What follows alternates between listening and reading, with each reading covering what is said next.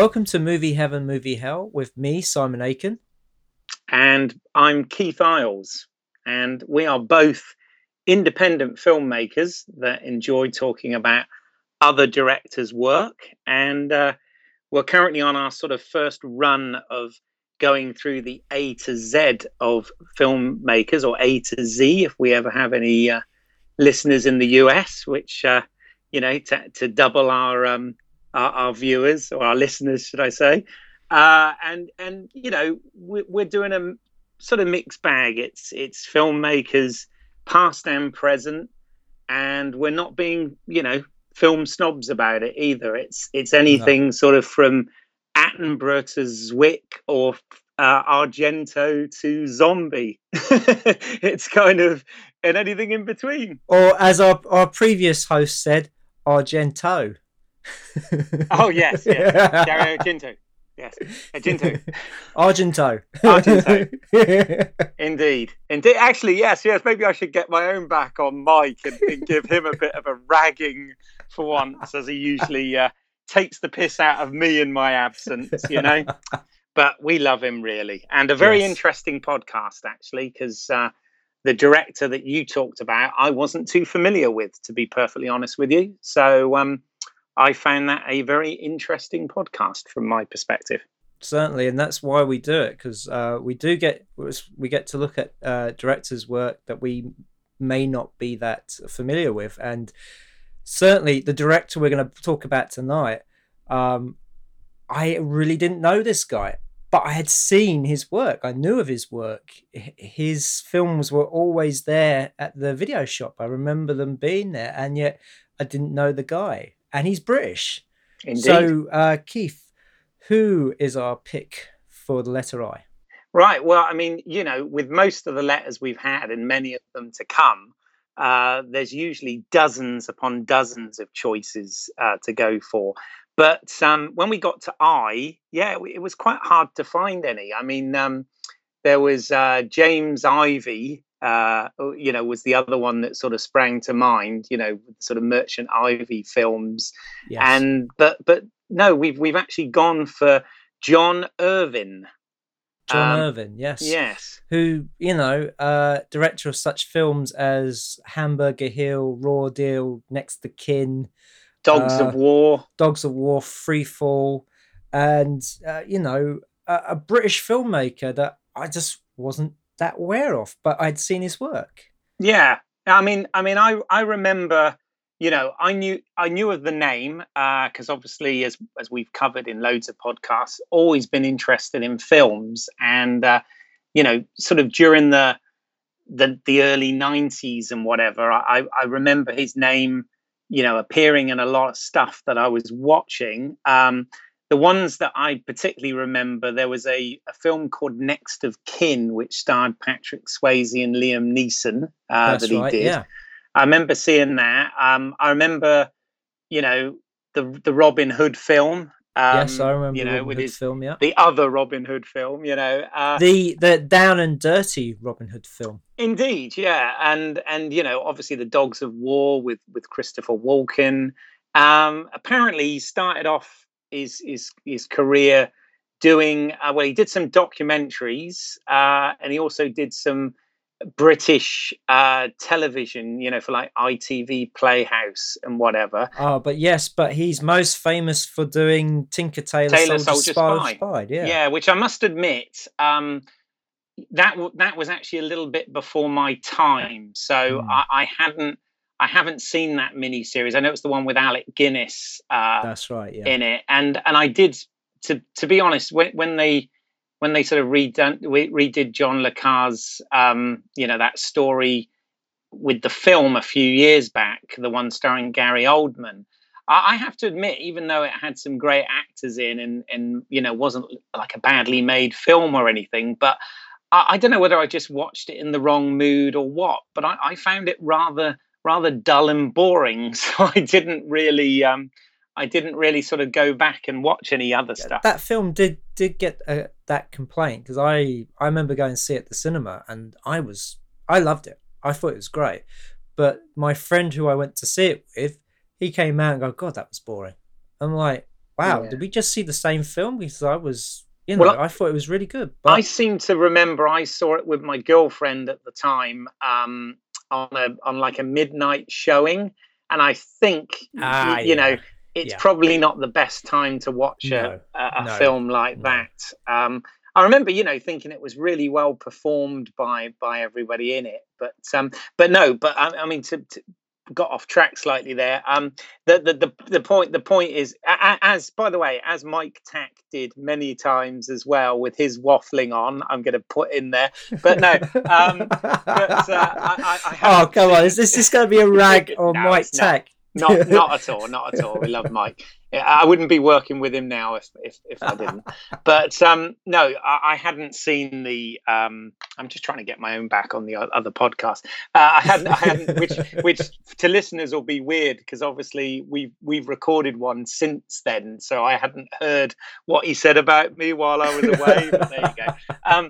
But no, back onto John Irvin. No, I hadn't seen Tinker Tailor Soldier Spy, so I can't really comment on that. But as I said, was very aware of his films at the time. I remember, interestingly enough, with the whole Robin Hood thing. It was one of those ones where it came out. It was made at the same time and came out at the same time as the Kevin Costner. Kevin Prince Reynolds, Robin Hood, Prince of Thieves, which obviously, sort of won that war and was a lot more entertaining. But what I didn't realize actually until I was doing a bit of research on John Irvin is that was actually his version, Robin Hood, was actually made as a television movie for Fox. And because I remember I saw it on a Saturday morning screening prior to Costner's one coming out. And at the time I was reasonably entertained by it. It's kind of interesting, these wars with popular films that sort of get made at a certain time, because even though sort of Costner won that war, years later when two Wyatt Earp films came out at the same time, his one sort of lost, even though it was a very good film, sort of lost out to Tombstone, with Kurt Russell and Val Kilmer, and it was one of those other situations where two were sort of released at the same time. But it's a very familiar pattern, isn't it, in Hollywood, that you get two films that come along at the same time. So you'll have, like, one summer you'll get two volcano films, or you'll get two asteroid films. And yes. I mean, it's I think, I don't know if it's just a case of just timing, or that one of the scripts had gone round the studios, and instead of picking it up, one of the studios thought, we could do with one of these stories. We won't buy this one. We'll just make our own one. It's always an interesting thing that I find, that they have like two types of films come out at the same time. Yeah. Well, it's all to do with trends, and I mean, it's back to the old, going back. I know we often mention these things, but like the whole sort of Star Wars era, where suddenly, whether it was television or film or whatever studio, suddenly everybody was like, "Oh, we got one of those, or we got a sci-fi film that we can, get out." No, there. this is different, because that's reacting to something that was popular. That's seeing something that comes out is a massive hit, and they go, "We want one of those." This is a case of because they always come out within months of each other. This is true, actually. In fact, they're in production at the same time. Yeah. There's no way for them to actually, so somebody say, "Oh, that's done really well. Let's make it and put it out there," and then it'd be like a month later. It would take at least a year or two for that to happen. So it's very strange how out of the studio system you'll get two films with this, with a similar idea come out at the same time. Yeah. I know we well, as I said, we had it with Robin Hood, we had it with Wyatt Earp, we had it with the Armageddon, and like Deep you said, Impact. The asteroid films, and Deep Impact, so on and so on. So Deep Impact. Deep Impact, that's it. Deep Impact, yes. I was going to say it a couple more times. I think we've got this phenomenon today that I don't know about you, but when I'm talking, I can't hear what you're saying, and if we're crossing over and vice versa, I don't know. Oh, Are right. you getting that today? No, Yeah. but obviously you are. Oh well, it's good. Yeah. We press on. It's not a problem. So yeah, I remember the Robin Hood film. And it's one of those names. John Irvin is one of those names that you sort of remember out there, but he hasn't. He doesn't necessarily have a stamp on his films. He kind of does a bit of everything, doesn't he? This is the thing. I agree with you that the fact that he hasn't got like a personal stamp on it. I mean, there's other directors who do all kinds of different films, and yet you can turn it on and straight away you can tell who made that film. Yeah. With him, you can't. He doesn't like have a personal stamp on it. That's why I think that he's not that well known. Because of the films he's done, he should have been a bit more famous than he actually is. But people don't really, haven't really heard of him. I say I didn't know him as a director. I had seen his films, over the years, but never, I couldn't tell that was a film that was made by him. Yeah. I mean, it's like when I was looking at his filmography, I saw that he made that film Shiner years ago, the Michael Caine one, where his son's a boxer that gets killed. Right. And I'm like, okay. And, you're just like, oh, okay, he's still making films. Well, apparently he is. Yeah, right. I mean, he was born in 1940 in Newcastle upon Tyne, and he sort of had his peak, I guess, in the sort of, late 80s, early 90s. I mean, like you, I remember, in the early 90s, I used to work in a video shop, back when we had them. And I do remember, posters for some of the films, hanging in the video library, and seeing the name John Irvin and whatever in there. Oh, by the way, the other thing interesting about Robin Hood, I noticed that John McTiernan actually produced that. Yes, I saw that. Yeah. And also a very early appearance by David Morrissey, who's very unrecognizable as Little John. As Little John, yeah. No, I noticed that. I was like, it was actually. I mean, I revisited it as part of this. So did I. Yeah, I revisited the stuff that I could get hold of easily. So as it happened, it was really weird. But at the weekend, Robin Hood was actually shown on the Sony channel, and I was like, oh, how serendipitous is that? So yes, watched it. But it was entertaining enough, I guess. Yeah, it's just I enjoyed it.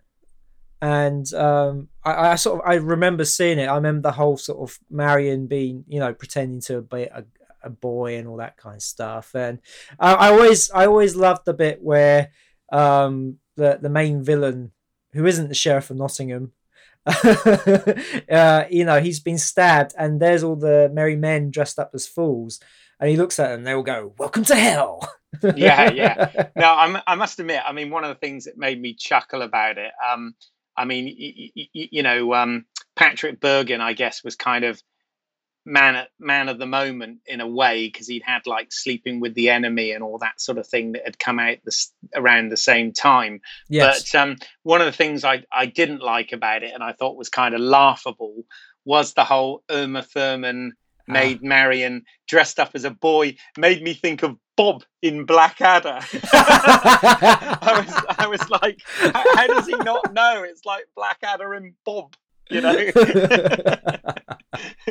thought that bit was a bit silly.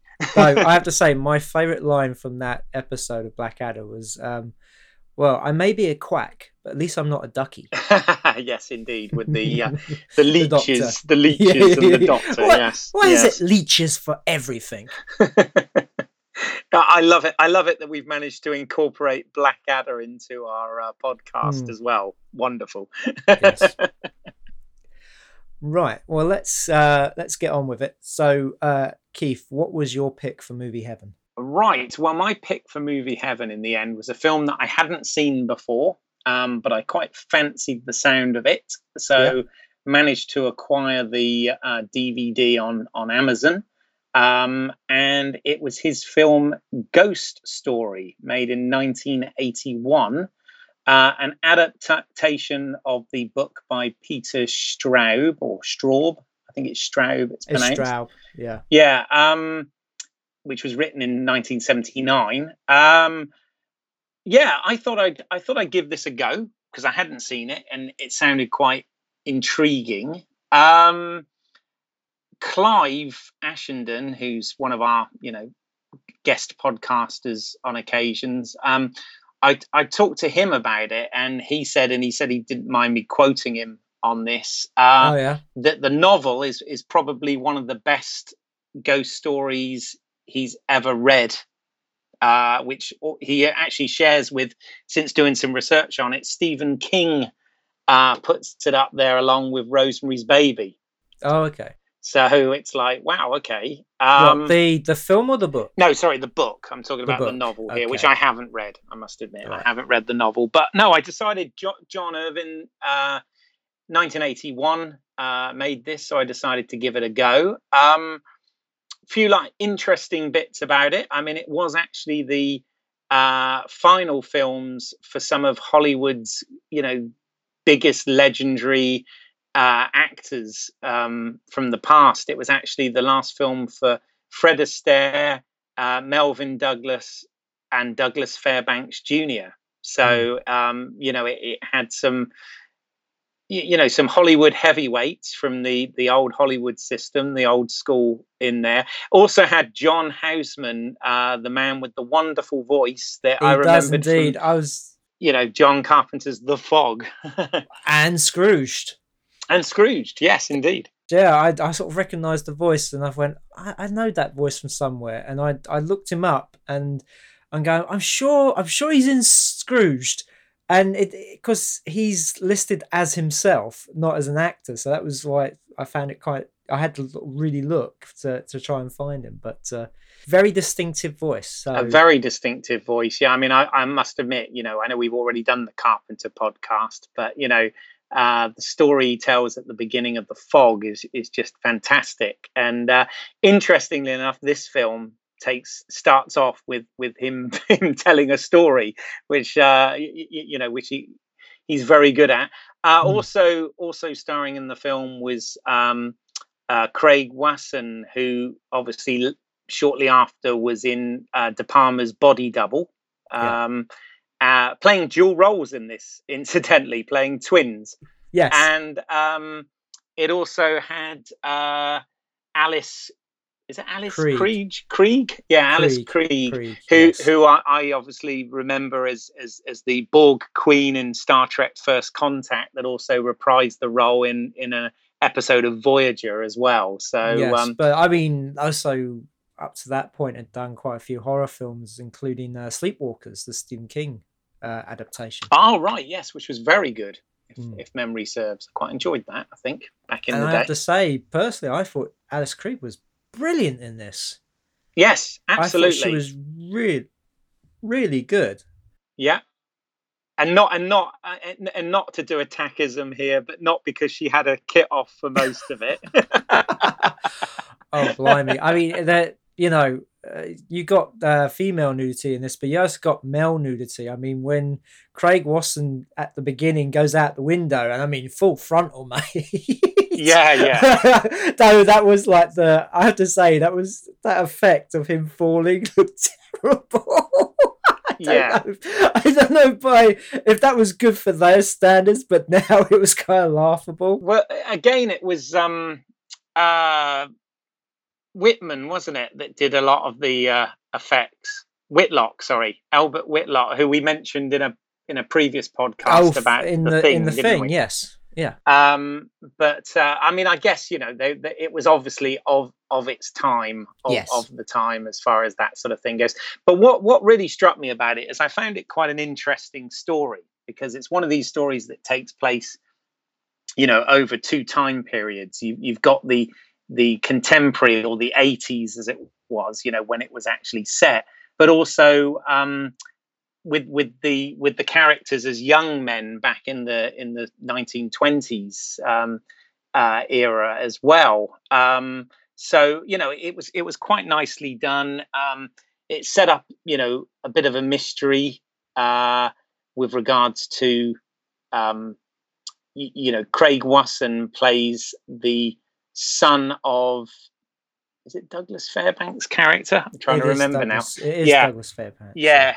Who, and as I said, he's playing twins, and one of them, mysteriously dies, through bad visual effects or whatever. This causes them to, the four of them had formed a little club, a gentleman's club, where they drink and smoke cigars and tell stories, and they'd all been harboring a secret, a dark secret from their past when they were very young men, that involved a woman who they were all quite taken with, played also by Alice Krige. Again, has got two roles in this. She's got a modern day counterpart, and obviously the girl from the backstory, and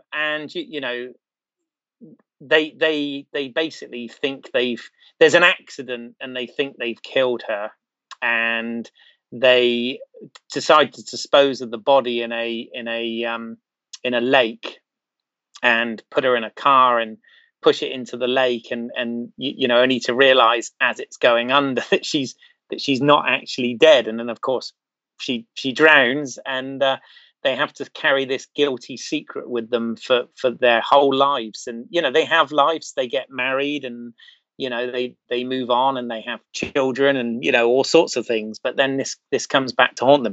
No, sorry, I just wanted to say that that was very effective in the backstory. The bit when you see her wake up in the car, and they all sort of tell each other, don't they? Oh, no, we didn't see anything.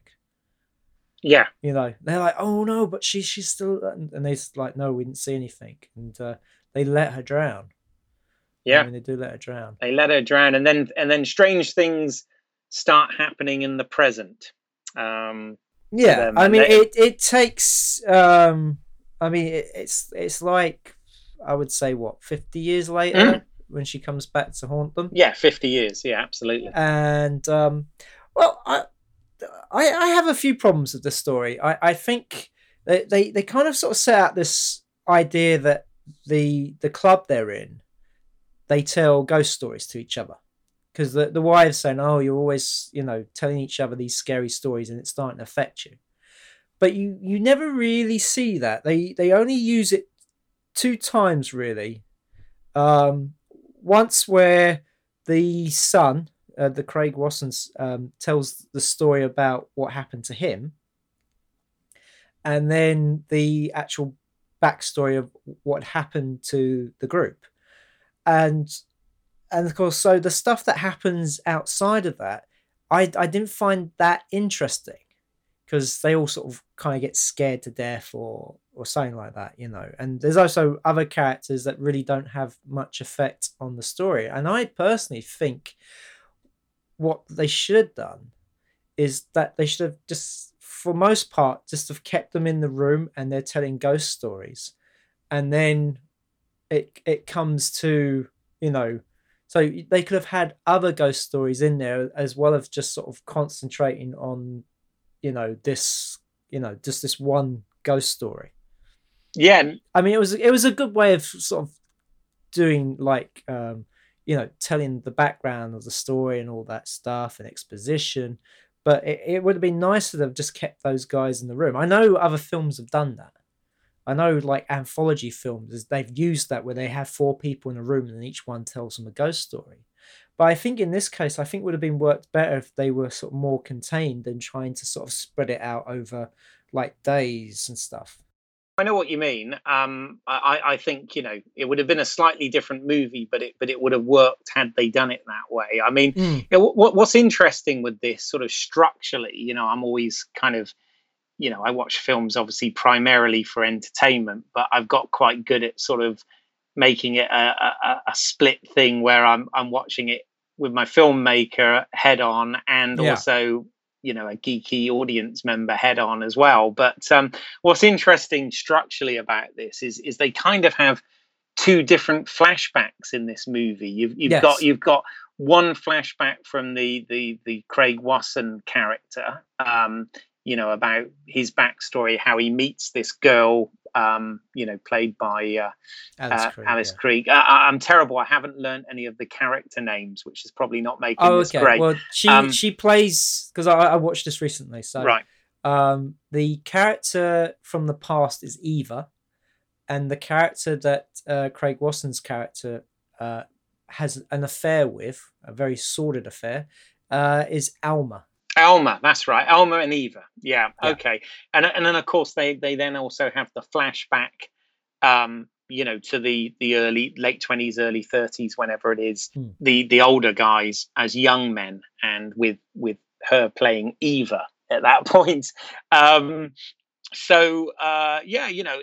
It's a very well made film, generally speaking. I think, again, it doesn't have anything that gives it a particular, you don't watch this and think, oh, this is a John Irvin film. You watch this and think, this is just an entertaining ghost story film. Yeah, it feels very old school. Yes.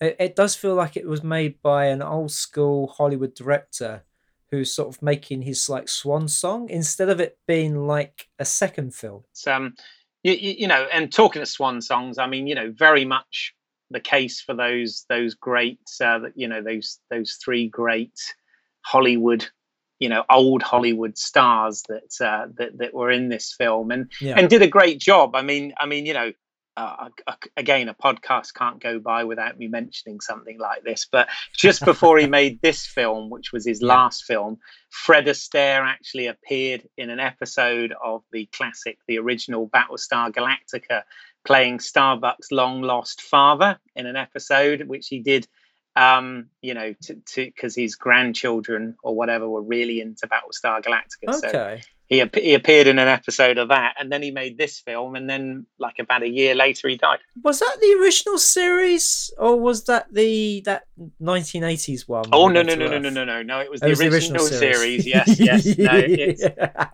What? Do you not like the series with the kids who can jump really high and funny enough, flying bikes? No, that's a whole nother podcast, as I like saying. But we could talk Galactica, both old and new. But Fred Astaire, he did that, and then he did this film, and then sadly, shortly after, passed away. But a very heartfelt performance by him in this. I thought acting wise, it was very good. I thought he was the best thing in it. Yeah. I really liked him in it. I thought he was really very, very good. I think Douglas Fairbanks he was the first one of the group to go, so he didn't really have much to do, did he? No, exactly. It was weird. He was the first one of the group to go in the film, but the last one of the three to die in real life. Oh, okay. But he had less to do. But they were all good. But I think Fred Astaire, and not a step of dancing in it. No. But it worked well. As I said, the fact it was a little bit disjointed in terms of structure, I didn't have a problem with. Actually, I thought it worked. Although I do absolutely take your point that they could have kept the four older actors, together in that room, which, again, at the beginning they set it up quite spooky, darkened room and all this sort of thing. But then they moved away from that quite quickly, didn't they, into real life? They also did one of those annoying things where they you come in at the end of a story and you're just like, that would have been a good way to set this up. You could have had give it a really good spooky feel at the beginning where, you have, talking about a story, or even a story which kind of relates to the twin being killed. Yeah.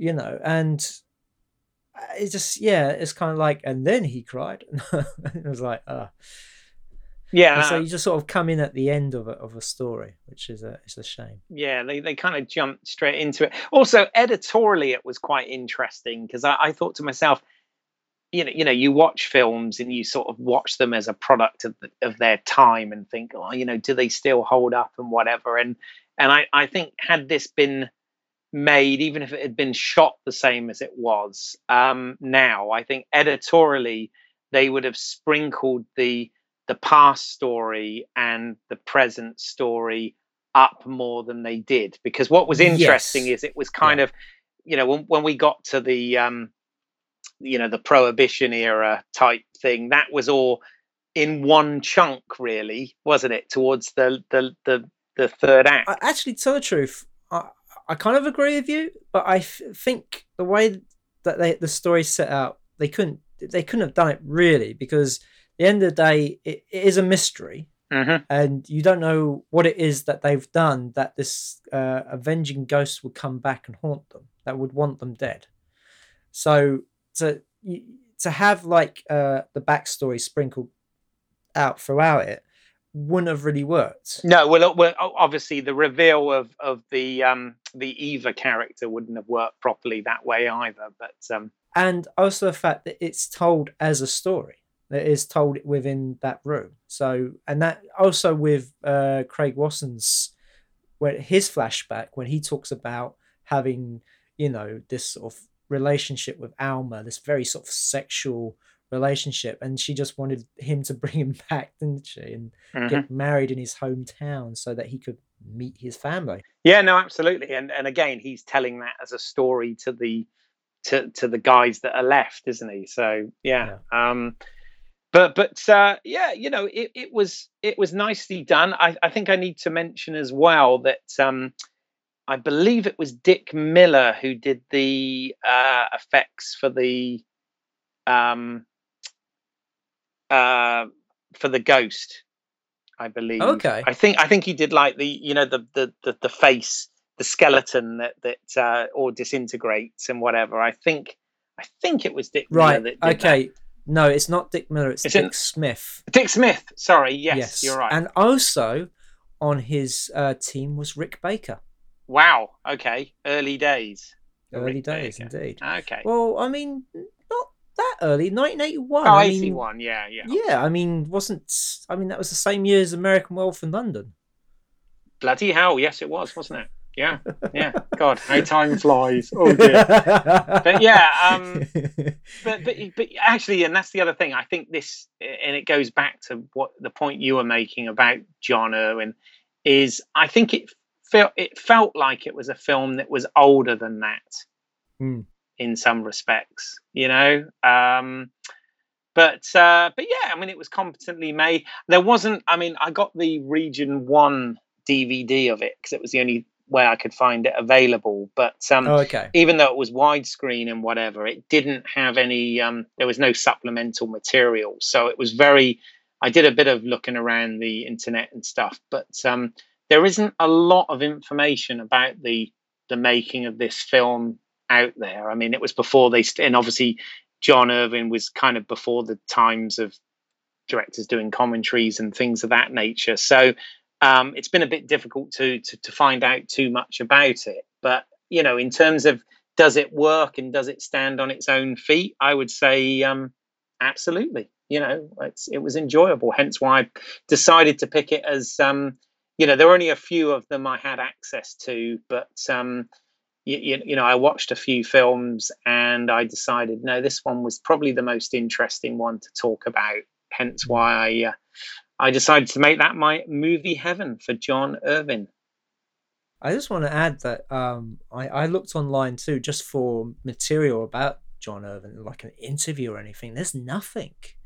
I mean, I barely found people reviewing his films, which I thought was like crazy because, he's made so many films and films that people like. So yeah, I thought that was really strange. Yeah.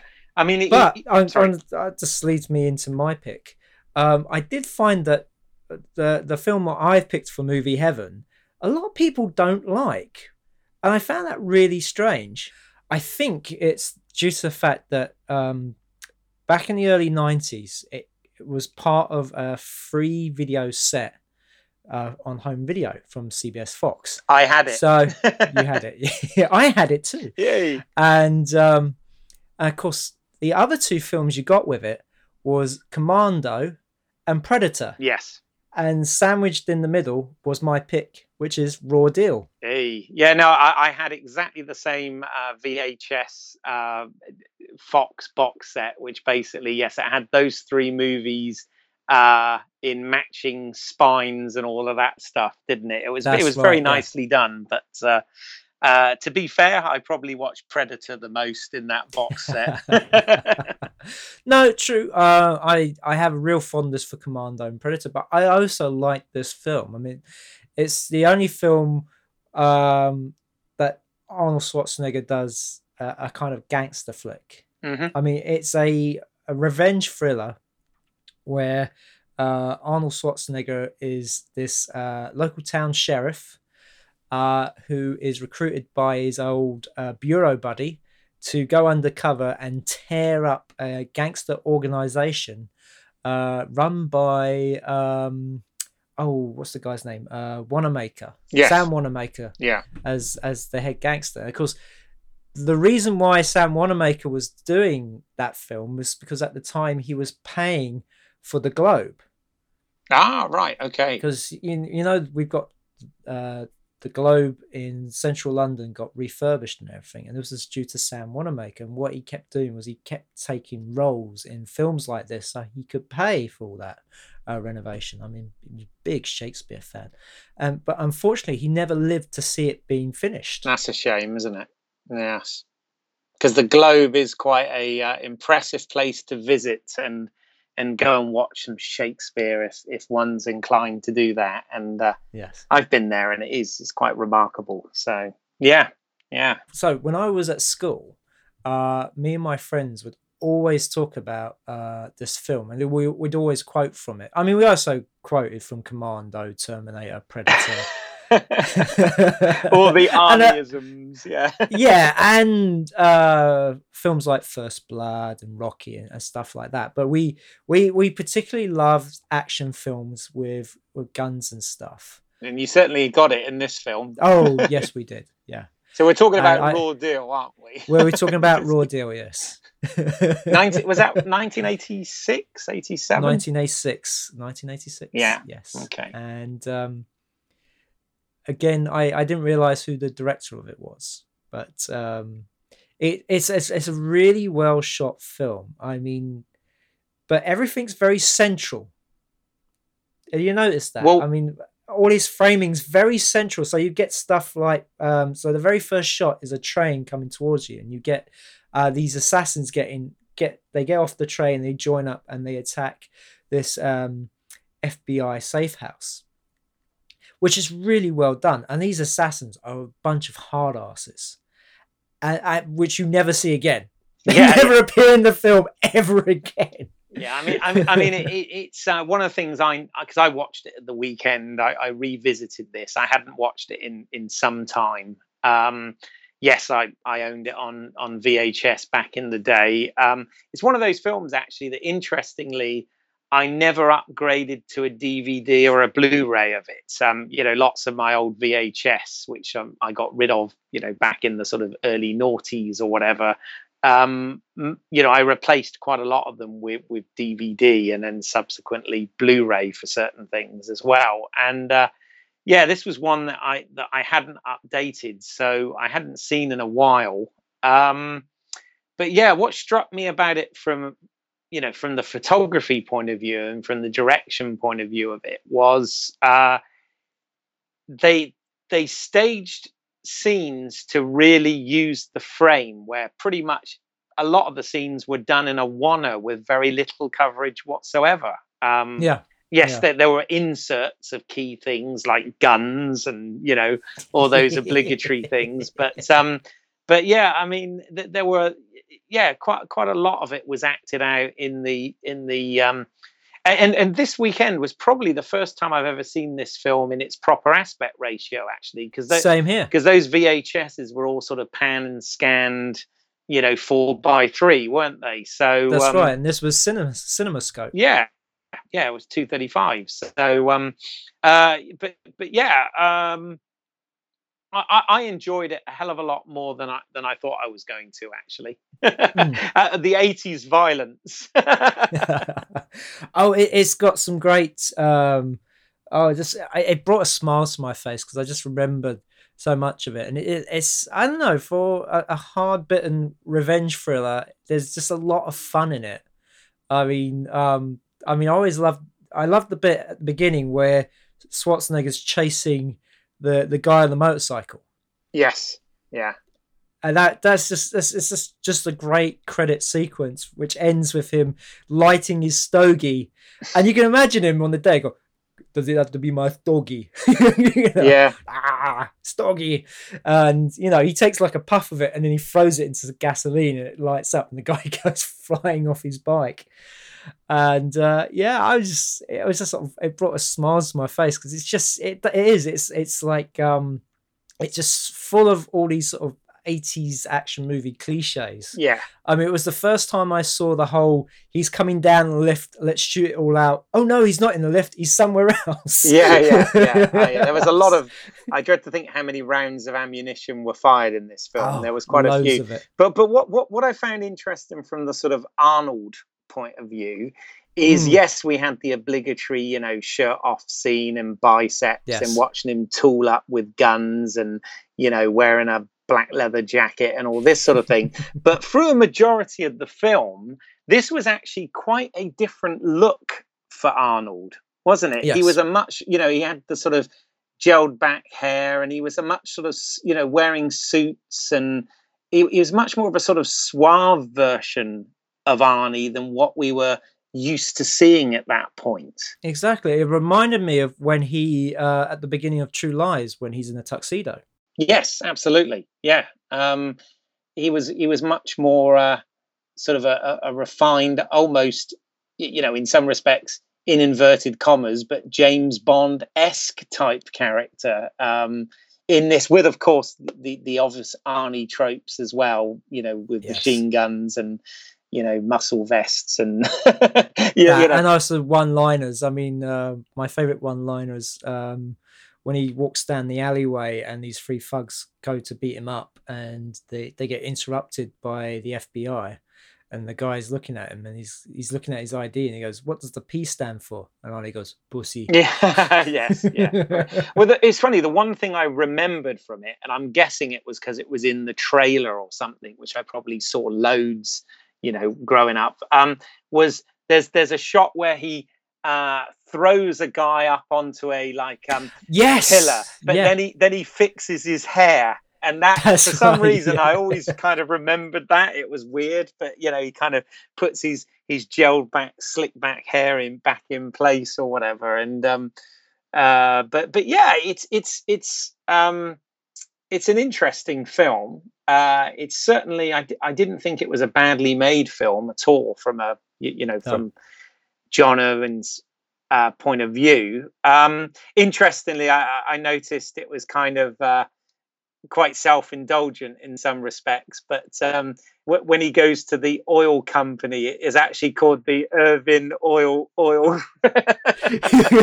I love little Easter eggs like that, but this was quite in your face, wasn't it? It was like, bloody hell, it's subtle. But then again, I never noticed that until I saw it this weekend, and I think on the pan and scan you wouldn't have seen it. Probably not. Yeah, that's a good point. But on the widescreen version, there it is, Irvin Oil, and you're just like, oh, okay. Yeah. No, that made me chuckle, and of course, this also featured very much. He was sort of the man of the moment career-wise at this point. Robert Davi, who had obviously been involved or would have been coming up in Die Hard, and later, as a Bond villain, and things of that nature. License to Kill. Interesting to see him in a as a sort of foil to, well, trying to be a foil to Arnold in this film.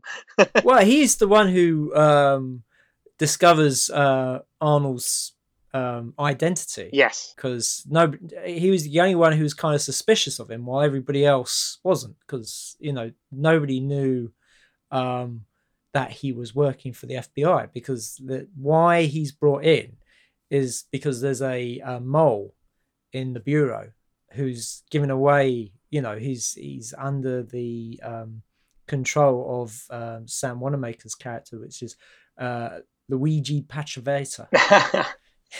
Perfect name, eh? Perfect gangster name. Indeed. And so he's the only one who's suspicious of him all the time. He really doesn't trust him. And I love the bit when they go to that club. It's all male performers, isn't it? Yes, that's right. Yes. They're there to sort of rough up the owner because he's paying the other gangster in town, Lemansky. Yeah. Who's I think he's like the Jewish gangster, isn't he? That's right. He comes off very Jewish. Yeah. And I just love the bit in the changing room where Robert Davi's going to kill him.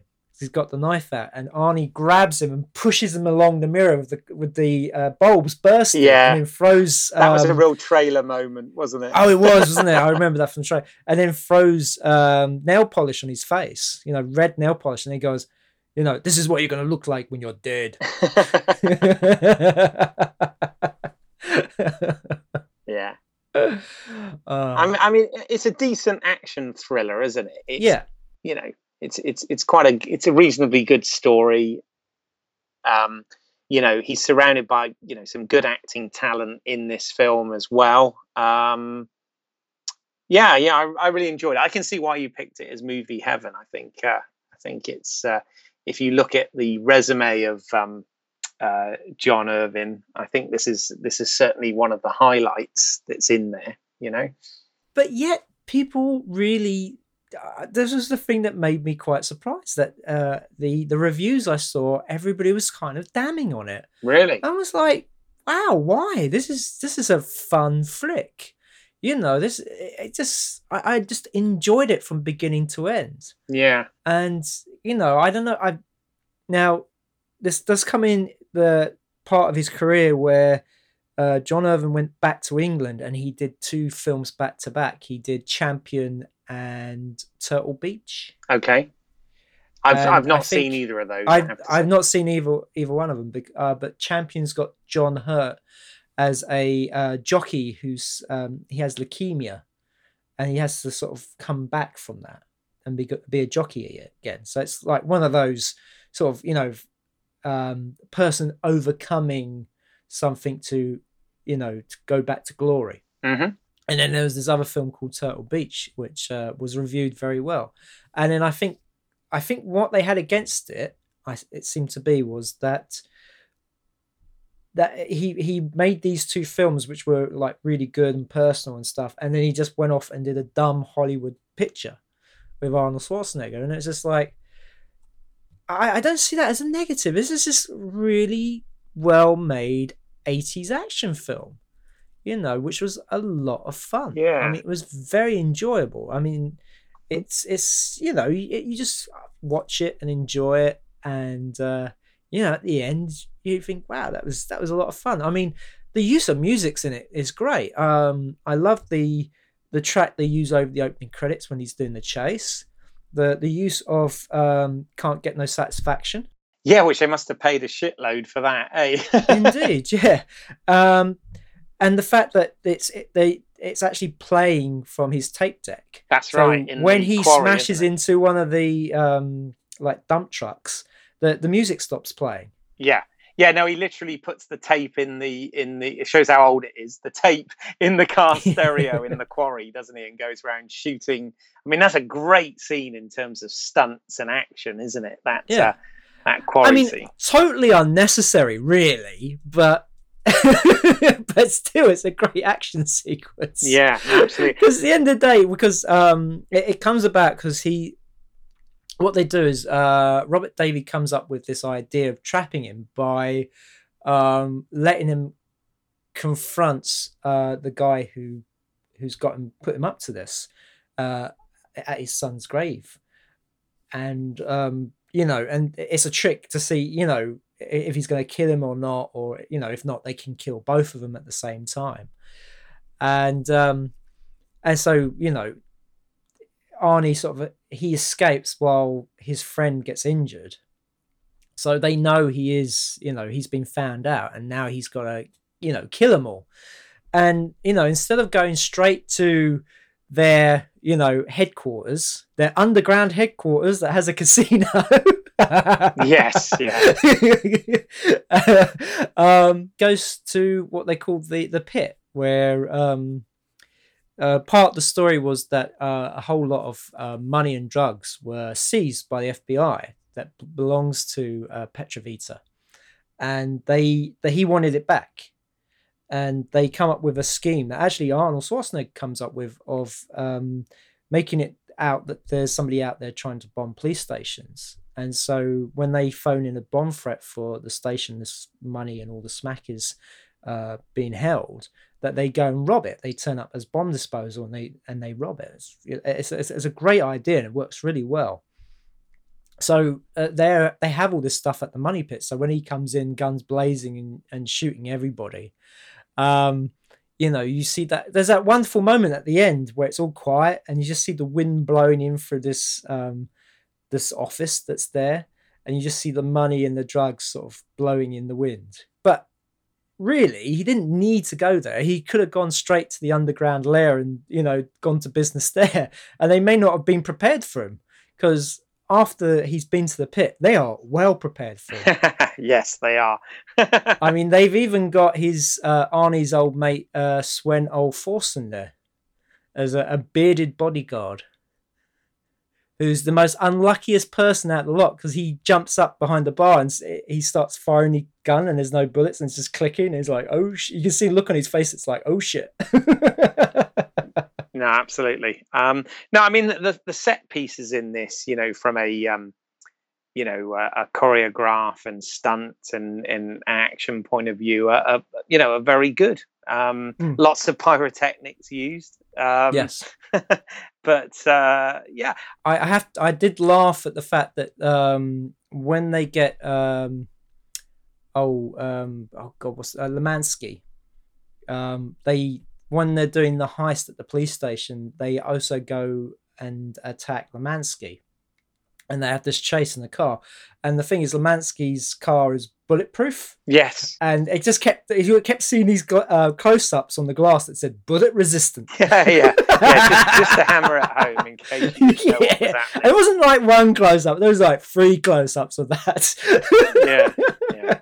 No, I mean, I don't know. I might not have my facts right here, but I seem to remember something. I mean, this is produced by Dino De Laurentiis. Yeah, this film. That's correct. Yes. And I'd heard somewhere that he made this to try and help fund or try and help get Total Recall off of the ground.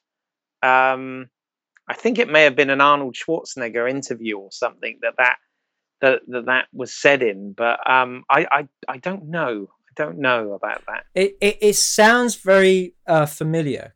I think it is from the Total Recall DVD. Right. And quite possibly. I think I know that Dino De Laurentiis did have the rights to Total Recall for a while, and Arnold was under contract with him. Hence why James Cameron had to wait for Arnie, because he was off filming Conan the Destroyer. That's right, because of course the Conan movies were De Laurentiis as well, weren't they? So yes, that's right. Yeah, and of course De Laurentiis felt that he owned Arnold because he discovered him. Right. Even though Arnold had done Hercules in New York. Yes. Yeah. That classic. That classic. Yes, indeed. And also, his big break was Pumping Iron. Yes. Have you seen Pumping Iron? I think I saw it kind of way back in the day, but to be perfectly honest with you, I can't remember it.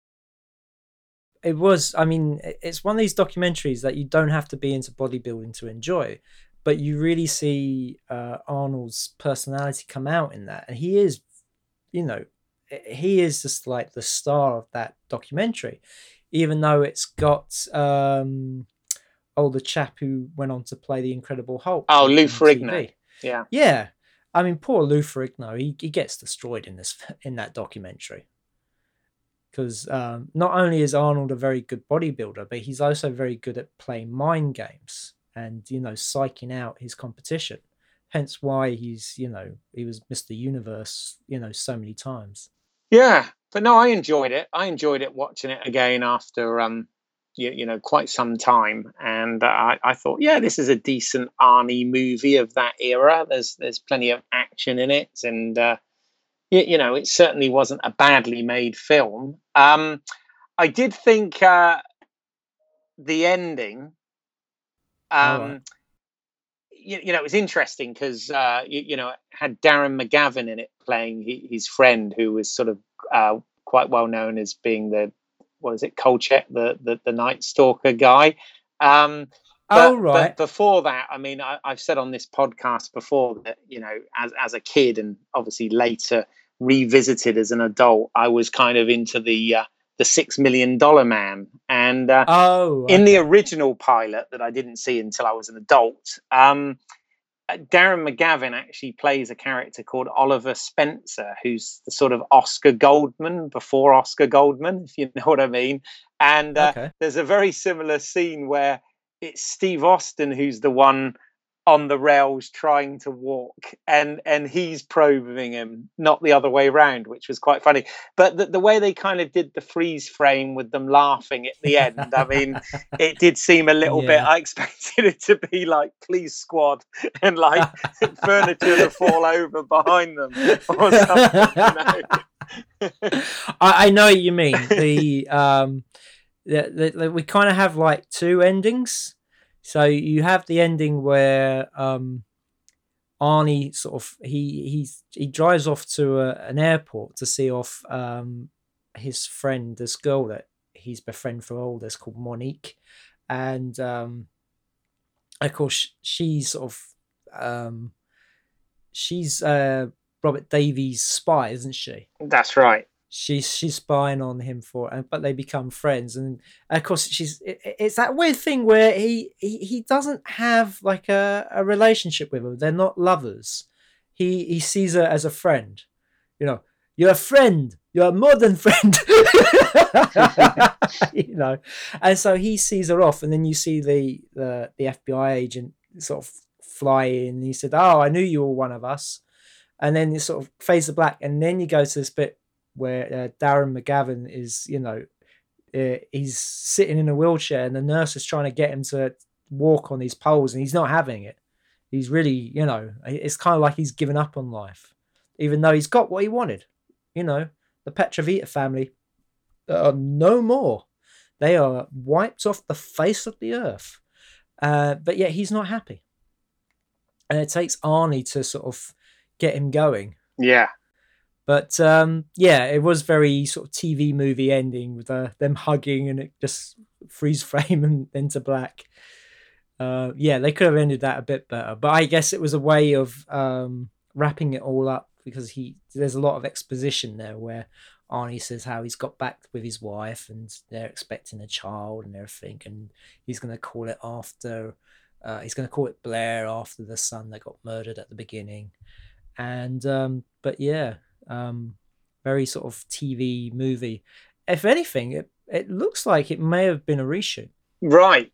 Maybe they screen tested it and people weren't quite happy with the ending, so they tacked this on. Maybe. Yeah. I don't know. But interesting though, and not a bad movie by any means. So I certainly see why you chose it for Heaven. Though Arnie should never say murdered, mutilated, and molested. What, in one sentence?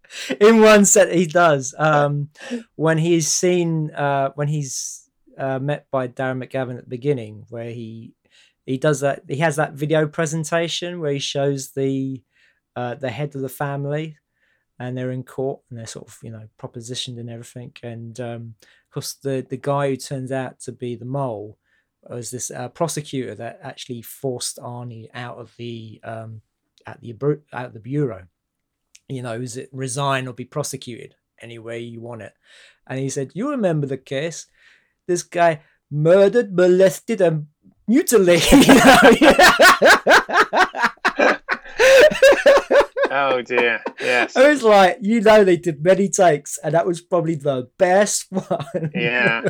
It's like, did you ever see the Simpsons episode where they had Wolf Castle playing? It's like the Atom or something like that. Right. No, he's got a line. He's got to say up an atom. It's up an atom. That's what it reminded me of. Gotta love Arnie though.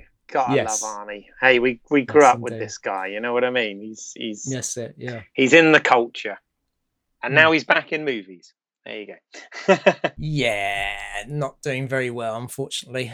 Well, that's again another podcast, right? That's it. Yes. Right. Well, now we have to go to movie hell. So, Keith, what is your choice? Okay. Well, I looked through, John Irwin's resume to sort of see, what can I look at here? What do I know? What don't I know? And there was a film, and just by the look of it, I thought, that looks a bit cheesy. That could either be really great or really awful. It was made in the 1994 film, okay, and it was called Free Fall. It stars Eric Roberts, Jeff Fahey, and Pamela Gidley, okay. And I thought, well, let's try and get this. I managed to find it online, a used version of it online for £1.20, and I thought, okay, for £1.20, let's give this a whirl and see. All right. Now. Apparently this was originally intended for a theatrical release, but ended up going straight to VHS. And unfortunately, the DVD that it came on, it was just a 4:3 picture. Although apparently this was shot 2:35:1 originally. So, straight away, it was sort of a compromised copy or whatever. But I thought, well, let's take a look at this and see, how it holds up and if it works. And it didn't work. Yeah. Did you see it? Did you see it? Yes, you did manage to see it. Okay, good.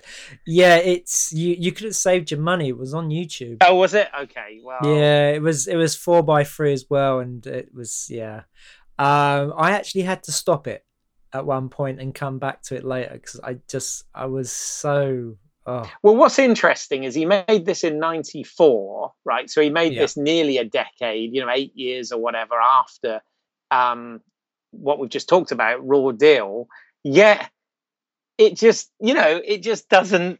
It's like not very good at all, and it's like... No. I have to say I think from watching it, it looks really like they didn't have much money and they didn't have much to work with. It was kind of like they have to do a story and they've only got these places to film, and it was an awful mess. I mean, the fact that the first half is completely different to the second half. Yes. And also, I don't know if you knew this, but I read this, that because it's supposed to be in Swaziland, but they actually filmed it in Venezuela. Well, which is quite obvious. Yeah. Yeah, and they shot it at the famous Venezuelan falls. Yeah, no, absolutely. I mean, one of the things, if I had to say something good about the film, because I always do try and find some good in everything, is there is, sadly I only saw it in 4:3, but I could tell there was actually some beautiful photography, beautiful aerial photography and whatever of the of the falls, of the landscape. But yeah, I mean, straight away that was a big problem. He was supposed to be sending her to Africa to find this rare fictional hawk or whatever, but it was clearly South America. Well, that was the thing. Why not just say it was South America? Exactly. Why did it have to be Africa? That was really strange. And of course, this very rare eagle wasn't exactly that hard to find, was it? No, no. I mean, it was. I mean, it was so. It's so of the time. I mean, it was so like you know, everybody was wearing like really high waistline trousers, and it had that Yeah, real sort of early 90s, or almost late 80s, having sort of blended into the early 90s feel about it. You know, you have Eric Roberts probably, in the best shape he was ever in his career, with a bit of a perfectly gelled hair bouffon going on. yeah. Tell me about it. I mean, it's literally that's the whole selling point of the film. The poster is him, um, with. I mean, I had to look at it quite a bit to figure out that he's actually got a parachute on his back. Actually, looks like more like combat webbing or something like that. Yeah, With a shotgun over his shoulder and just like bare chest. And it was very Eric Roberts porn, wasn't it? it was, and then of course you have Jeff Fahey in this, or Yeah, Fahey, however it meant to pronounce that. But I mean, this was both fairly early in both their careers, I guess. I mean, they were both established, but yeah, I'm guessing they were just in their early to mid 30s. The sort of that real sort of leading man era, that's right. for Yeah, them both. And of course, you've got Pamela Gidley, who was it Cherry 2000 or something was the film she was that's in. right. Yeah, Yeah. yeah, Again, looking very 80s, looking very Shannon Doherty or whatever yes, in this film, as yes. a wildlife photographer that works for a magazine on photography that Jeff Fahey runs, or that, at least that's the setup, isn't it? That's it. And she is engaged to Jeff Fahey's character, and of course, he sends her off all around the world, and she she has been true to him all this time until Yeah, until she meets Eric Roberts. yeah, and she's just turned into a total slut, doesn't she? Yeah, only knows him for a day, and already fucking. I mean, God, was it? There's this whole thing where she has a recording of this rare eagles,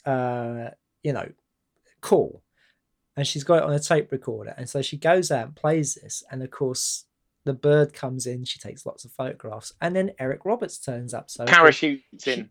Yeah. that's it, yeah. So she takes photographs of him, and he's like, takes the film out. You can't photograph me.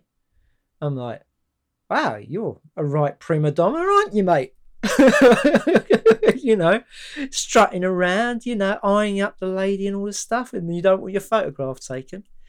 And then, as an apology, he goes and shows her where the nest is Yeah. so she can get more photographs. And then I don't know. Then she gets really horny and they have sex up there. It was kind of like, it was, I mean, again, I don't know whether this was sort of typical of this sort of film in the era, but they had like these kind of, quite long, quite graphic, over the top sex scenes with like Yes.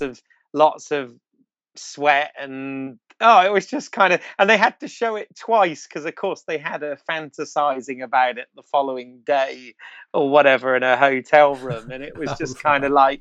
like, I was watching it on my own and I almost felt kind of uncomfortable watching it. It was like, you know Oh, I was wondering, is when it was sort of all that sex, I went, wait a minute, this feels like I'm watching a soft porn But it was like film. an Andy Sardias type film, wasn't it, or whatever. It was like, Well, this is the thing, because up to this point, nothing's really happened. It has that kind of soft core porn feel to it.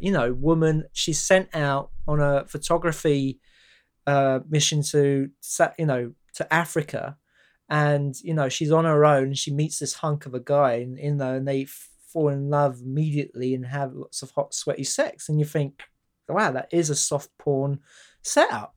But then it gets weird.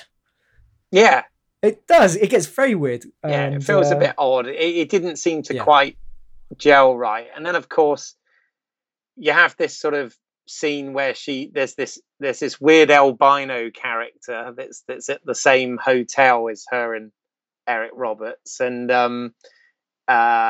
she gets drugged and passes out for a little while, doesn't she? And then she gets a flight and returns to London. Yeah. And you know, all of a sudden, customs and excise come in and sort of go through all of her belongings and confiscate her passport.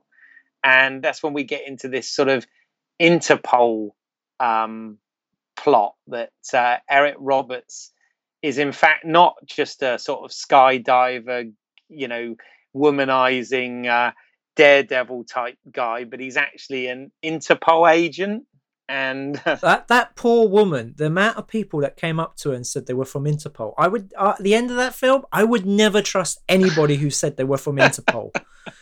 I mean, it was crazy because literally, it's like every time somebody came up to her who either, you know, was on her side or not, all said they were Interpol. Yeah, it was kind of, I don't know, and I kind of, I'll be honest, I've plot wise, I kind of lost interest in this a little bit, and it was one of those things that ended up going from watching a movie just for enjoyment to this was a bit of an exercise as homework for the podcast. You know, it kind of felt a bit like that. So I watched it. Yeah. I mean, it's interesting. You said you turned off halfway through and came back to it. I watched it kind of half-heartedly because I did lose interest in this very quickly. I don't know whether it was necessarily a bad story, but it wasn't particularly well done, and even the action that it promised, you know, from the DVD cover and whatever, it wasn't really there. It did sort of feel low budget action, erotic action flick kind of. Yeah. It's just right. Well, what it is that everybody from Interpol is after this list that she has. Yes, that she doesn't know she has, right, because of being drugged and brainwashed. Yeah, well, I mean, the thing is, though, when Eric Roberts turns up in London and says he tells her straight away that she has this list, this roster of agents, and that the other people from Interpol want it. Yeah. It's kind of like the Nog list from Mission Impossible, but not done as well. Yeah. And there's this whole bit where he takes her back to his place. And it's, you know, one of these sort of a penthouse, top of a warehouse kind of deal. And, you know, it's very barren. There's nothing really there but a cage. And this weird thing where I thought he was going to lock her up or something. And then he doesn't. And I'm like, I'm getting confused here. But so a lot of bad guys in ski masks turn up and start attacking them. And of course, he's got the place all rigged to blow. And so they run out and, you know, he shoots a few people. And was that weird bit when he flushes the toilet? I'm like, what the fuck? Yeah. What's that got to do with escaping and blowing the place up? Okay. And he's got this escape route set up where they jump and fall through a pane of glass and then land in an airbag. And when they come out of it, they're like, wow, this is great. And she's like, I want to do that again and all stuff. Unfortunately, the bad guys had spotted this and they were waiting for it. I was just like, oh, damn, dope. Yeah. I mean, you know, I was thinking, you know, I was just trying to be sort of objective about it when I was watching it. And I thought, I don't know, if I'd watched this at the time, would I have just thought it was okay? You know, would it have been something that I would have thought was all right at the time? And is it just that it hasn't held up? You know, I mean, well, I don't know whether it's necessarily badly made. I think, you know, to say he didn't make it well, I just don't know. I don't know. I feel like the story is it's just one of those stories that's really incompetently told. It just I don't know. It just feels like there was a lot of problems that happened. Yeah. And things that they thought they could fix at the time and they couldn't. And I don't quite know what Jeff Fahey was doing in this film. It seemed a very odd role for him. He seemed somewhat miscast, and yeah, but I mean, this is also the time when he was doing a lot of direct-to-video stuff. yeah. I mean, his big break was Lawnmower Man, Oh, and this yes. comes afterwards. Yeah, and you know, he's been doing a lot of straight-to-video stuff for most of the 90s, and this is one of them. And yeah, I mean, again, his character was a bit, because you know, so at the beginning he's this owner of a magazine and he sends his fiance out, and then He of course proposes. he's there. Yeah. Yes, and then he's out and he meets her in London, and he gets shot, and you think, oh, okay, all right, that's a bit of a waste of him. But you've got this sort of nagging feeling he's going to come back. So when they grab them both, and then I think they take them back to Africa. Yeah, I mean, I remember I got pulled out of the movie and a bit confused at one point, because I think it ended up making sense, but it just pulled me out, was when suddenly there are in London, you know, at the time, there's these, you know, normal sort of police bobby type, well, not bobbies, but police guys that are armed. And I'm thinking, well, hold on, this was made by a Brit. He should know better than this, you know. But then it turns out that they weren't real police anyway. They were agents as well. So it sort of made sense. They were Interpol agents. But it pulled me out of the movie for a minute, because I sort of thought, well, that's not very realistic, you know. And then, no, and Jeff Fahey turning up at the end as the villain, it was kind of like, okay. Yeah, grown. Yeah, grown. And then you have this whole thing. So she's been kind of hypnotized into the list, and Jeff Fahey knows how to hypnotize her to get it back. Of course. And so he's, of course, yeah, using some sort of African method and all this stuff. Yeah. You know, and then Eric Roberts saves her, and there's one more final gunfight where, Jeff Fahey gets thrown off the side of the cliff, doesn't he? He does, yeah. Which, you know, which was like probably the highlight of the film. Yeah.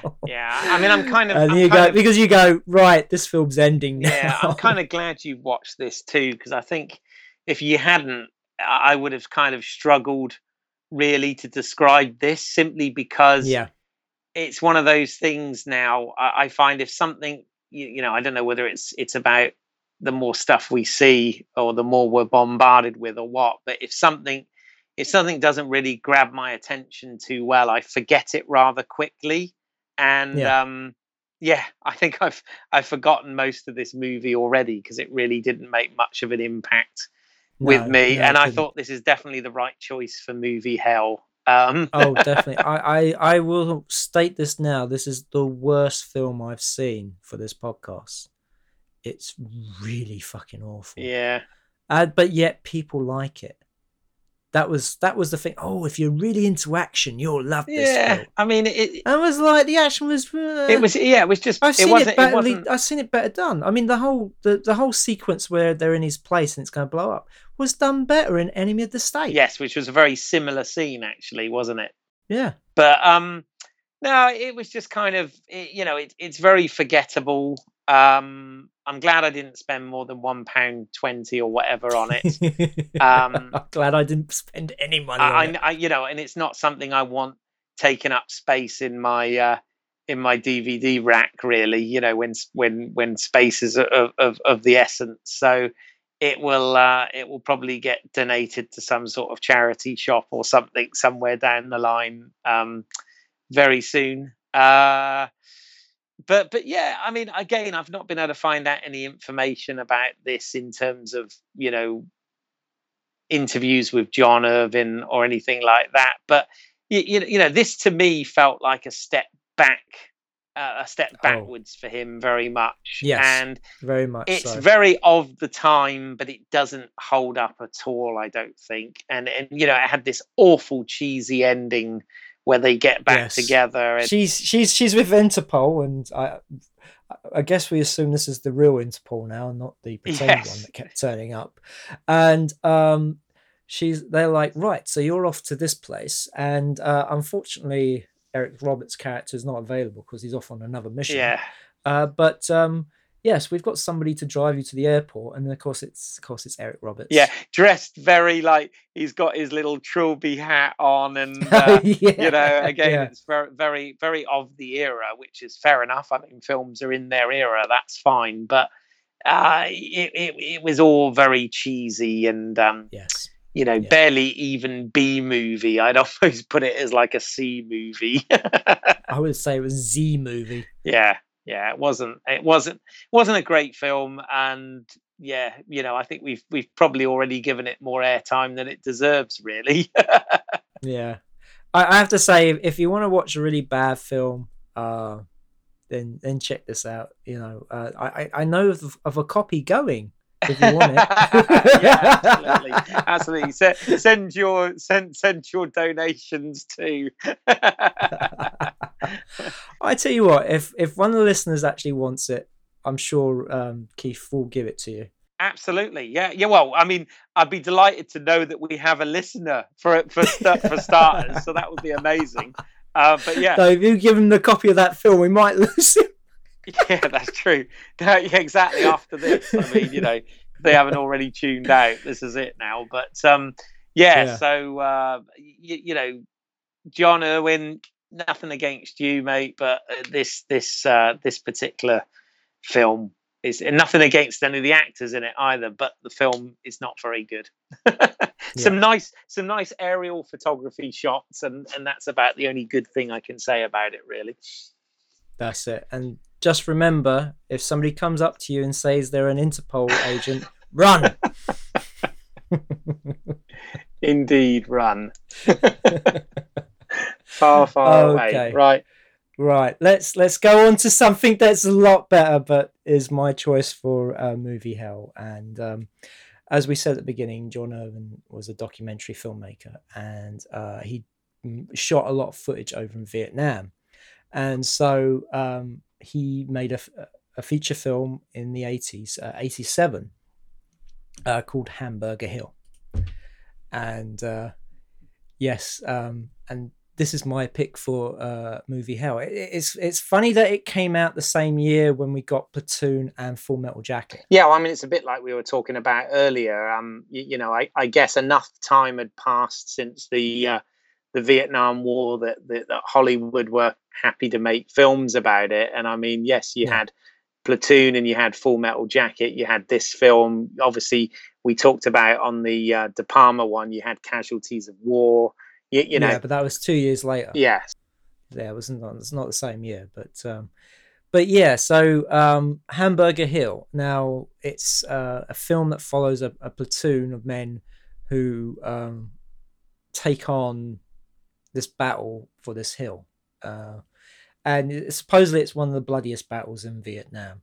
yeah. It was May 1969, wasn't it? This takes place and it was the taking of that hill that they named Hamburger Hill because of all the devastation and mutilation that took place trying to take it. Well, I mean, so we get to meet these troops. I mean, they're a combination of new troops and seasoned veterans, and my first problem was that the characters in it weren't very well defined, apart from one or two, but but then they were super defined, and so it was really hard to tell who was who and to care for when they got killed, because it is one of these films where you're getting the idea is you set these guys up, you say, right, these are the people we're going to follow, here's their story, this is what they do, and then as the film goes along, we're going to see who gets picked off and who survives. Yeah, I mean this was very early career films for Don Cheadle, Dylan McDermott, Courtney B. Vance, and Steven Weber, which have obviously gone on right up to this day to have success in both films and television series. Yeah.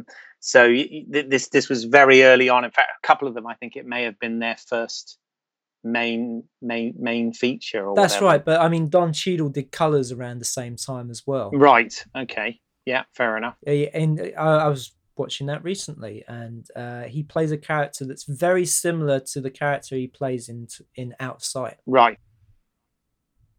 But yes, he was in this, and he was very good. But again, his character wasn't just very well defined. Yeah, I mean, this is one of those ones I definitely remember the poster in the video library. Mm. Even though I had seen obviously Platoon and Full Metal Jacket, I hadn't actually seen this film before. So I watched it for the first time as part of this, research for this particular podcast. And I wouldn't have picked it as movie hell, but I'm interested to hear you say more about why you have actually. Well, the thing was, I had seen it back in the 90s, and I could not remember a thing about it. And so, yeah, going back to me, it felt like watching it for the first time. Now, the problem is, again, as I say, with setup, you don't really. The characters aren't that well defined, so you can't really tell who is who.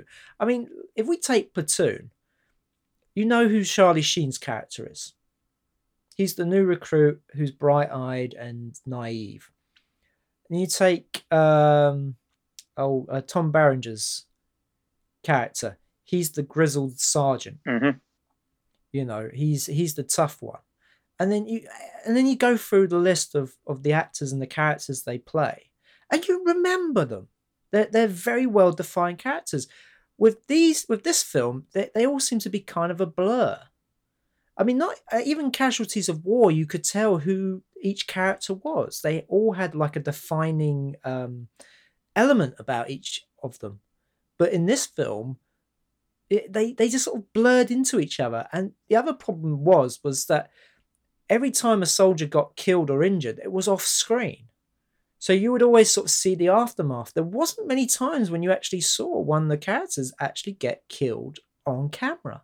Yeah. It's like at the beginning, they're on top of their hill, their base, and they're looking down on this river, and there's like the girls sort of doing the washing there, and they're all perving over them. And then suddenly artillery comes in. You start seeing these explosions. And they actually do like a bombing mission onto it to destroy the tree line. And of course, one of the guys has actually been hit by the enemy artillery. No, fucking hell, I can't say the artillery. word. Yeah, artillery. Thank you. But again, it's like aftermath. It's kind of like an interesting idea that to do that, but then because I didn't know who that character really was, it didn't affect me, and it just carried on out throughout the film because they keep with the battle, because it takes place over such a long time. They have you have some fighting and they stop, and then they have some fighting and but there's never sort of any. You're not quite sure where you are and stuff, but not in a good way. I could see this, like, if it was done well, it could have kind of worked at a higher. The idea of putting yourself in the shoes of these soldiers, so that you were never quite sure what was going on and what was happening, and one day bleed into another. But it just does not work in this film, and it was. I went back to watch this, and this wasn't originally going to be my pick for movie hell. I was going to pick Robin Hood. I actually enjoyed Robin Hood. I thought Robin Hood was really well done. With this, it just felt like a mess. It really felt like a mess. But the problem was, it didn't quite work. And what surprised me even more, because of John Irvin's background of being actually there with the grunts on the ground, you think he would have a better perspective. He would have the same kind of perspective that Oliver Stone had when he made Platoon. And he didn't. It did feel like it was somebody who came from the outside and went, ooh, Vietnam War films. Ooh, this is, because they have the same tropes where you have the music, you have all the songs playing, but it just, the battles, there was no kind of stakes. They happen very quickly, and then you find out some soldiers have died, and you might see them or you might not. I mean, when the doc gets killed, you didn't even realize he'd been shot. He suddenly just, he's there talking about, oh, I'm going to get out of here, and and you think, oh wow, good for him, and he just dies, and then the main guy sort of has a cry over it, and you're just like, okay. It's just, I don't know, it just didn't work. Okay. Yeah, I mean, I know. I mean, I know this was written by a Vietnam vet. Obviously, as you said, John Irvin, did some documentary during Vietnam out there. And even though it was shot in the Philippines, they had a Vietnamese advisor and whatever, present during this. I mean, obviously, I tried to do a bit of digging as well to find out a bit about the production. You said about Yeah. his interviews are fairly rare. I did actually find I got the 20th anniversary DVD edition. I decided not to get the Blu-ray because the extras were the same, and I thought, no, I'm going to pick it up cheaper. Um, Yeah. and there is a couple of featurettes, retrospective featurettes on there. So there is a little bit of Irvin talking about the film and some of the actors who by then were famous but weren't at the time. But the trouble is with a lot of these, whether they're EPKs or retrospectives or whatever, they all end up being a little bit sort of sycophantic and everybody's great and all this sort of thing.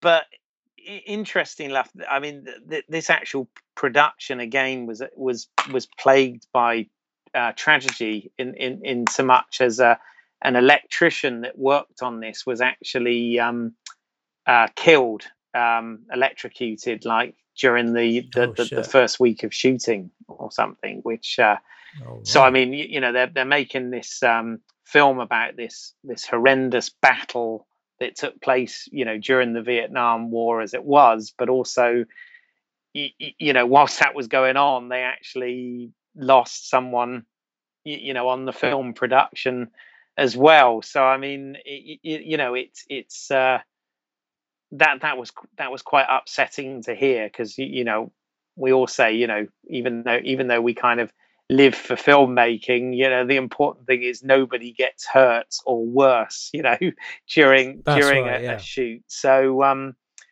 it sounds like it had some problems in terms of the actual uh, production and some of the things they had to deal with.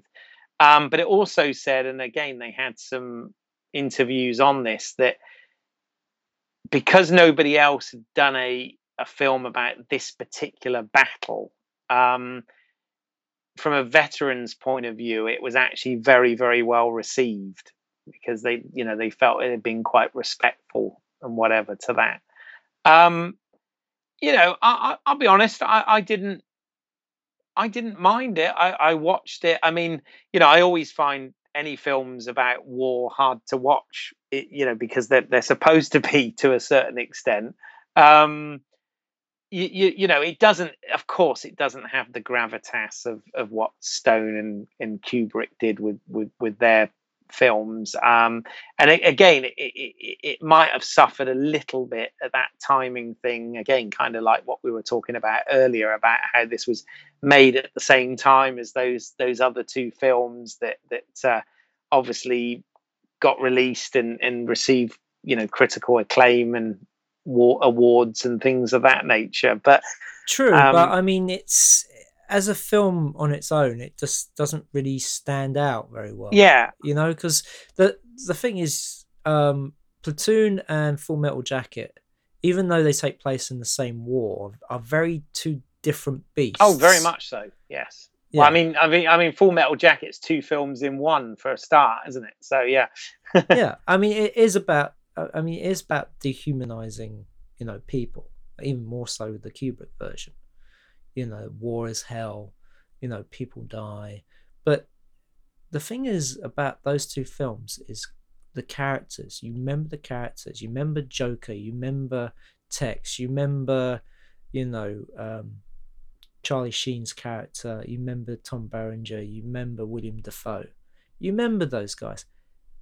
Name me a character from this film. yeah. I mean, the only one that springs to mind is Doc, for obvious Yeah, reasons. We were just talking about yeah. him, but um, yeah. I mean, no, I take your point. I think it will be a film that for me now will be quite forgettable. Meaning, even though I quite enjoyed it, and I didn't think it Yeah. was badly made or anything like that. I mean, it's in terms of production value and stuff, it's a decent film. It's quite nicely shot and constructed. But yeah, will it stay in my memory? Yeah, probably not. So I see what you Yeah. mean. Yeah, in terms of that. I mean, it's just, it's a shame. I mean, I'm, the poster for it was quite evocative. I remember the guy standing on top of the hill with red background and Yeah. stuff. And, Hamburger Hill is a great title. I mean, it's like, it's like Chainsaw Massacre. It's kind of like ground up meat kind of thing. Mm-hmm. But it just doesn't have that sort of kind of, that memorable quality about it. There's nothing that memorable about it. I think the only scene I can really remember is the bit when they're all brushing their teeth. Yeah, which I thought was actually, in terms of a character thing, that was a nice scene. I did like that, actually. And the importance of when out in the jungle, oral hygiene being of paramount importance and all that. But yeah, that's a memorable scene in it, definitely. But yeah, I don't know. Tonight I'm finding it. I don't know what's wrong with me. I don't know whether I've just knackered from a particularly busy week or whatever. But unusually, and Mike would say this is a surprise. I'm actually finding it quite hard to add anything really at the moment. But yeah, I mean, I thought it was a decent film. I remember one bit in it that was really quite, in terms of being graphic, Yeah. and it just sort of, it almost felt like a bit out of place compared to the rest of it, is when one of them grabs an M60 and basically blows this Viet Cong guy's head to smithereens. Do you remember that? And Oh yeah. I do remember that. they actually show the head blow up, and I was like, bloody hell, Yeah, it did. It kind of came out the blue, Yeah. but there was before and after that was never anything quite like that. I mean, you saw the aftermath of stuff, but not to that extent. Something that's quite interesting based on what you've said, and obviously I take that in and see whether I sort of agree or understand your point. And obviously I'm watching it now, knowing the career of like Dylan McDermott, Steve Webber, Courtney B. Vance, Don Cheadle, and whatever, so I know them. Yeah. So I'm looking at these thinking, oh, look, they look young there. My God, that was it. But if I'd watched this at the time, I got it on VHS or whatever and watched it when it came out.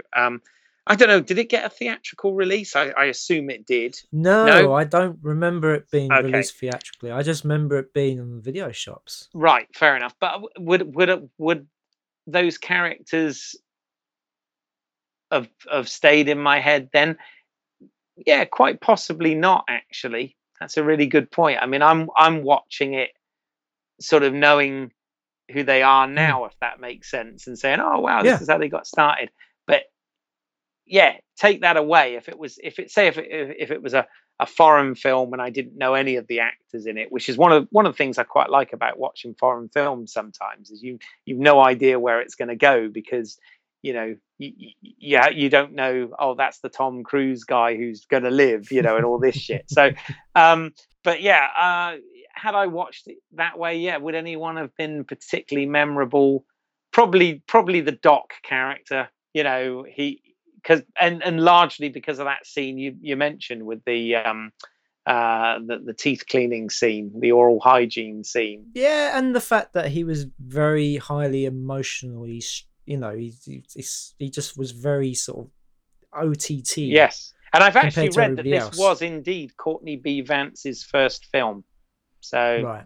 So yeah, so not a bad performance from him. No, there, I guess, it wasn't. It was just why it was a standout is because he was the only one who was kind of doing that kind of over the top acting, in a way. It was just everything was always turned up to 11.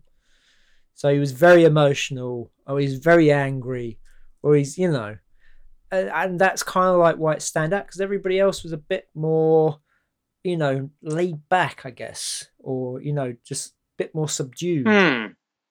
Yeah.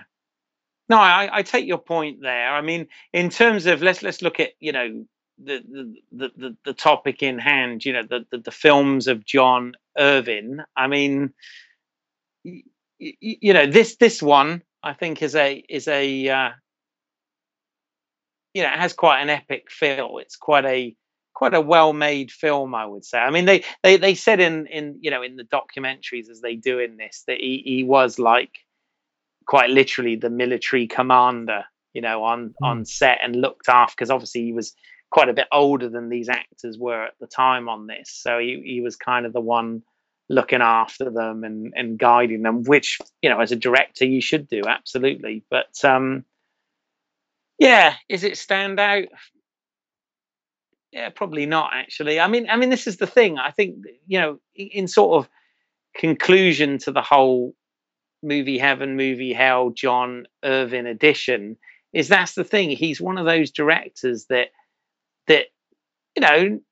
in terms of a craftsman, in terms of a director, is competent and doesn't really do anything wrong as such. But are his movies definable in any way, and are they anything that we'll remember? I mean, no, he's been doing it a long time. He's still doing it, but yeah, it's not one of those people that instantly spring to mind. And like you said, when you were looking for I, there weren't many directors with the letter I, and would he have necessarily been someone you may have picked if there were more? Possibly not. I don't know. Well, I think I would have, just because I have such a fondness for Raw Deal. Yeah. I mean, that's a great film. That's a film from my teenage years, Yeah. and it still has a place in my heart, and I enjoyed going back and watching it. So I would have. Yeah. No, I agree. When it was recommended to me, I was like, oh yeah, bloody Raw Deal. Yeah. Yeah. No, and I enjoyed it. Again, it was a film that I'd always had. It had always been there, but hadn't visited for a long while, and that was very enjoyable. But we've definitely got a contrast. I mean, you look at Raw Deal, which I think we're both in total agreement with, is a great film. Hamburger Hill, maybe we're slightly divided on that one. Ghost Story, again, we said that was quite a good film, but then completely the other end of the spectrum, you've got something like Free Fall, and which was made after those films, which is the bizarre thing. And I never saw, but you said this film he did in the early noughties with Michael Caine was pretty awful, was it? I haven't seen it. Okay, sorry. Maybe it was someone else. I don't know if it was awful or not. I think. But speaking to someone, I heard it wasn't very good. Okay, and I can't remember who it was I was speaking to actually about it, but they said it was a pretty pants film apparently. So yeah. I knew it was something that I didn't want to sort of go out and watch. Yeah. Maybe he's another one like some of the others we took, which not quite to the same extent of the others, but sort of had a high point in his career and has lost it. I mean, it's interesting. This guy came from TV into feature world, but unlike a lot of them, hasn't gone back to television. Because you look at a lot of feature directors now, and they've all sort of, like we've talked about in other podcasts, they've all kind of gone to this new age of television that we have now. And from looking at it, John Irvin is still making feature films, and I'm guessing these are things that are going straight to pay-per-view or DVD or whatever, I think so. I mean, I'm just looking at his IMDb page, and he's currently got a film in post-production called Mandela's Gun. Oh, right. Okay. Yeah, it's due out for 2015 this year. Unfortunately, no synopsis. All right. No idea who's in it, and the actors, I haven't heard any of them. So yeah. Well, hey, he's doing what he loves. He's still making them. Yeah, exactly. He's 75 or whatever now, isn't he? So he's still doing what he loves, and he spent his whole life doing it. So So Good on him. something good came out. Yeah. Of it. Yeah, well, I mean, Raw Deal is a little gem, and actually, I have to say, for anyone who's listening that wants to check something out, I hadn't seen Ghost Story, and for discovering something new from the past, that was a pretty good find. I would go as far to say. Indeed. Yes. Right, Keith. So, how can people find you? Right. If you go to YouTube and go to British Isles, spelled EYLES, as in my surname, you'll find short films that I've made to date on there, and information of how to contact further from there. And I believe there's a link attached to this podcast. There is indeed. So you can find me at independentrunnings.com, and I also have a YouTube channel, which is Independent Runnings. Also, you can follow the podcast on Facebook at Movie Heaven, Movie Hell. And we also have a Twitter page, which is at Movie Heaven Hell. There you go. One word. And we've still been feature length, although not as long as some of our feature length commentaries. But, we've given him his due, haven't we, I think? We have indeed. And, yeah, we all sort of around the, 1.5 hour to 2 hour mark. We haven't gone over 2 hours yet. No. Yet. Well, thank you for listening, and be sure to check out the next podcast. Thank you very much.